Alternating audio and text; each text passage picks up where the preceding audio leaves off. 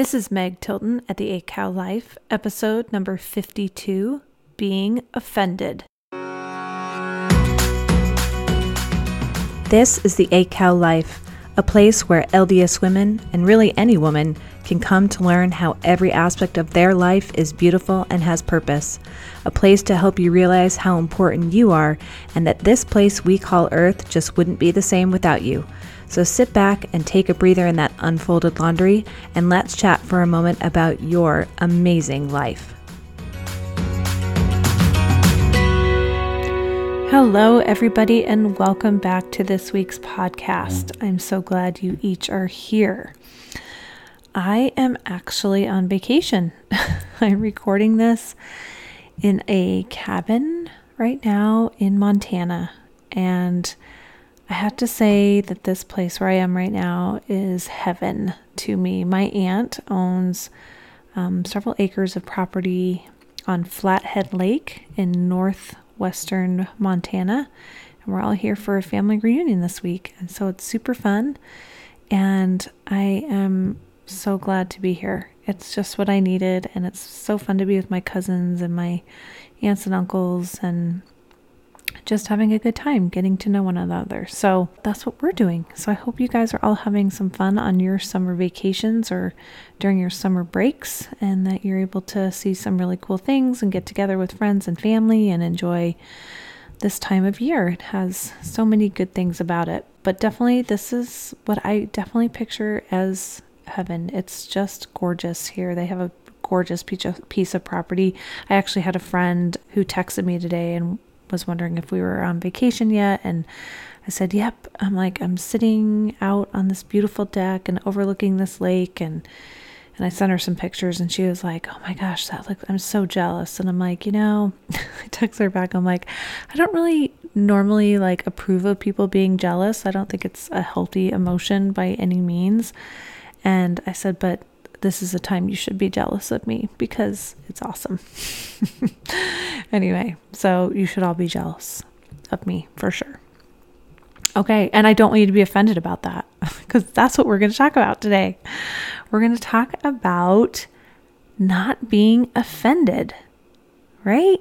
How many of us get offended? It's a pretty easy and common thing that happens in today's society, and I think it's one that really needs to be talked about because it's just not something that's productive or really gives us any advantage in any way, and it can really just end up hurting ourselves and other people.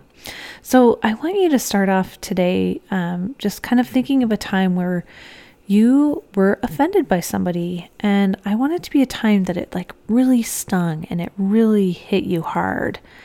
And what exactly did you feel like? I want you to kind of really identify what that was like, and how did you react? And then what was the outcome from your reaction, right? So really think about that. I just want you to kind of have that as an example to kind of go through today's podcast thinking about. So in today's society, we spend a lot of time making sure that, one, we don't offend people, but I'm not really going to talk about that today. But we spend a lot more time on people who have offended us. And it's so time consuming and it's exhausting. And in the end, it's 100% useless. Does not do anything for us. So it's a really important thing to try and clear up in our lives and really realize some important things about it that we're going to talk about. Here is why I think we spend so much time on when we have been offended by somebody. And I think it's because when we're offended, we're hurt, right? It's a form of being hurt or injured emotionally. And so we want to hold somebody else accountable for that. We don't like that emotion so much that we don't want to have to take ownership of it. And so we want to dish it off onto somebody else.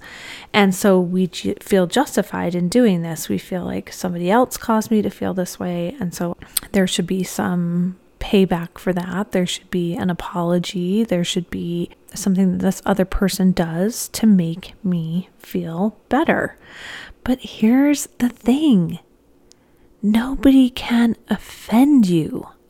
You always choose to be offended. What? Right? And it is so true. It is so true. And I really do think that there is no truer statement than we choose to be offended. I really think that that's true. And it's hard. It's really hard to separate that out. And it's where it takes a lot of work on our part to really be clear on who we are. And I think to really be clear on who the other person is and really kind of try and come at situations viewing them from their perspective and really getting the full story before we choose to be offended, because it is a choice. I just want you to ask yourself, why do you think we choose to be offended? And I really think it all comes down to the value and meaning we place on what others say to us. So they say something to us and we put meaning behind it. And to illustrate this point, I want to tell you about two experiences that happened to me on my mission. So I served my mission in Seoul, South Korea. And so I obviously had to learn Korean.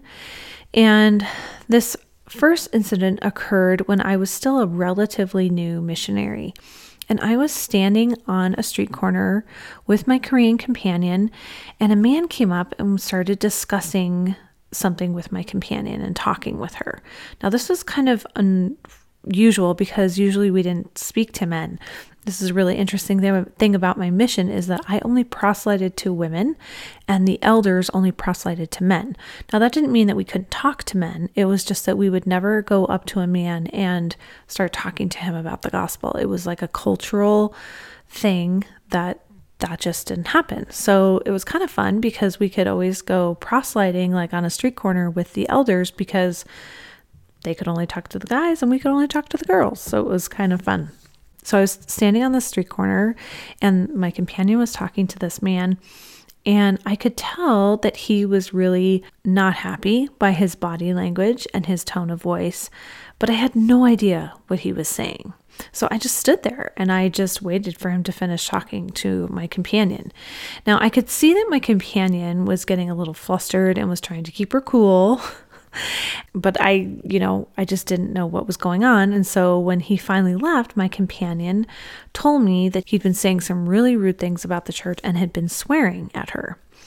And that experience taught me such a valuable lesson because words only mean something when we give them meaning, right? So to me, they were just words that were being spoken and they carried no meaning because I didn't understand what was being said. So I couldn't put any meaning behind it. And to my companion, they were words that carried meaning because she understood what he was saying. And so she put meaning behind what he was saying to her. And yet the very interesting thing is that we both heard the exact same thing, right? If we were just hearing what was audibly being said, we heard the exact same thing, but she put a different meaning behind those words than I did, right? So fascinating. So let's jump to another experience that I had on my mission. Now, this was towards the end of my mission. So I was sitting in a restaurant and I was eating lunch when a Korean struck up a conversation with me in English and began to rail on the U.S. and was telling me how much he hated Americans. Now, I have to say, to be honest, at this point in my mission, I kind of found this a little bit humorous, but I also felt myself kind of jumping to getting a little bit more defensive, and I wanted to set him straight. Like, I was like, okay, I can't believe you're saying these things because none of them are true. And I knew he had it all wrong. Like, that's just what I knew. And I felt I needed to correct him. And this was because I was giving meaning to his words. They stung me more than if he had been speaking to me in Korean and I didn't understand what the meaning was behind the words that he was saying to me, right? I didn't know the definitions. I didn't know what they meant. So this is the kind of the point that I want to make, is that it's not the words that people actually speak to us that make us want to be offended. It is the meaning that we put behind the words that we find ourselves being offended by. So for years, I have thought an old nursery rhyme has gotten it all wrong when it says, "Sticks and stones may break my bones, but words will never hurt me." To me, words can really hurt and be far more damaging in many cases than sticks and stones. I really did believe that for a long time. But I want you to ask yourself, can they? Can words really be more hurtful? If it is true that each of us gets to choose the value and meaning we give to what others say, then we need to realize that they can't hurt us unless we let them. So that nursery rhyme really is true, that sticks and stones may break my bones, but words will never hurt me. And then there needs to be like a continuing sentence there, unless I let them. Right? Words cannot hurt me unless I let them, unless I put some meaning behind them. Okay, so let's go back to the incident that I asked you to think about at the beginning, something that really somebody said to you that was very offensive and that it really hurt you. What were the thoughts that made you feel so hurt? What meaning did you give the words that this person said? What did you make them mean? Like, I have children who will often come to me and say, "He says I'm stupid." This goes on between my boys a lot. "He says I'm stupid. He says I'm dumb. He says I'm not athletic. He says I'm not good at this. He says I'm not nice," right? There's all these accusations usually that happens between them. And I always say to them, do you believe him? Do you believe what he's saying? And a lot of times they'll say no. And so I'm like, so then what's the problem? The problem is that they do believe him. There's a part of them that does believe that, right? And so then they are offended because they're putting meaning behind the word. So we have to be really careful with what we believe and the meanings that we put, because we get offended because we actually put some truth to what people are saying about ourselves, and then that's when we get offended. I think that one of the biggest lessons that we need to learn in this life is that what others say about us has everything to do with them and nothing to do with us. And I really think that as we really are able to view it in that way, this helps tremendously in helping us not get offended. So when we allow ourselves to take a step back and look at a situation and to think about why a person may say or do something that doesn't seem right, and try our hardest to get into their shoes, then offensive situations kind of drop away. Right? I honestly think that this is how the Savior was able to love everyone, no matter what they said or did to him. He was able to understand where they were coming from and what led them to the point that they were at. And we see this really well displayed when he was hanging on the cross and he said, "Father, forgive them, for they know not what they do." Right? He was totally able to understand where they were coming from and that they had no idea that they were killing the Savior of the world. They had no idea. And so he didn't need to be offended, right? There was no, what they thought or what they did to him or what they said to him did not diminish his value, did not make him any less of the Savior of the world, and did not take his role away. It didn't do anything for that. And so he was able to not be offended by what anybody ever said to him because he knew who he was. He knew his purpose on this earth, and nothing anybody else did or said would change that. Now, if you are anything like me, This is an area where I have a lot of work to do. I'm working on all of these concepts that I teach you in this podcast, just like all of you are working on them too. So don't ever think that, oh, Meg has it all figured out and knows exactly how to do it all. I don't. I'm always learning. I'm always expanding. I'm always improving myself. And this is one that has been hard for me in the past and still comes up, and I have to really, really work at it.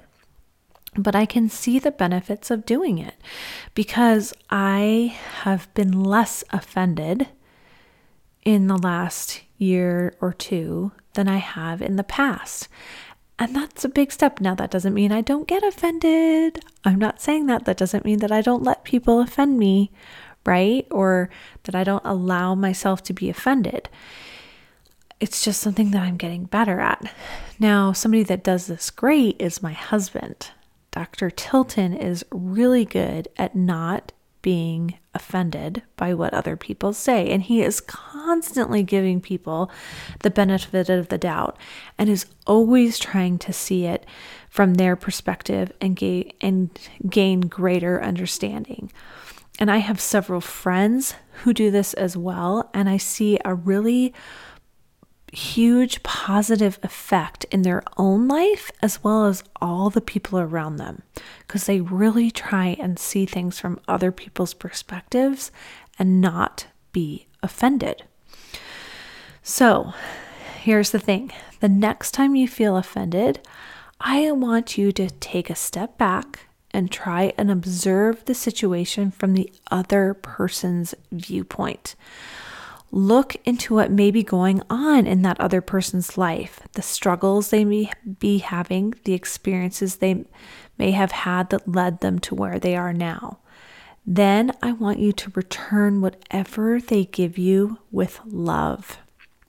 I absolutely love the quote by Barbara Johnson that was restated by our late President Monson that goes, "Never let a problem to be solved become more important than a person to love."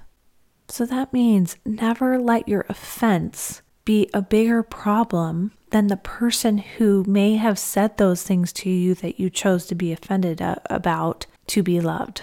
So we need to always be trying to love everybody, no matter what they say or what they do to us. And I think that this is so true in our lives. And if we can really learn how to do this, our lives will be changed so much for the better. And our interactions with those around us will just go to another higher level and come from a more loving and authentic place. Okay? All right. That's what I'm going to leave you with. I'm sorry if this podcast was a little strange. I am totally tired. It's like 12:30 at night, but it's the only quiet time that I have to record this.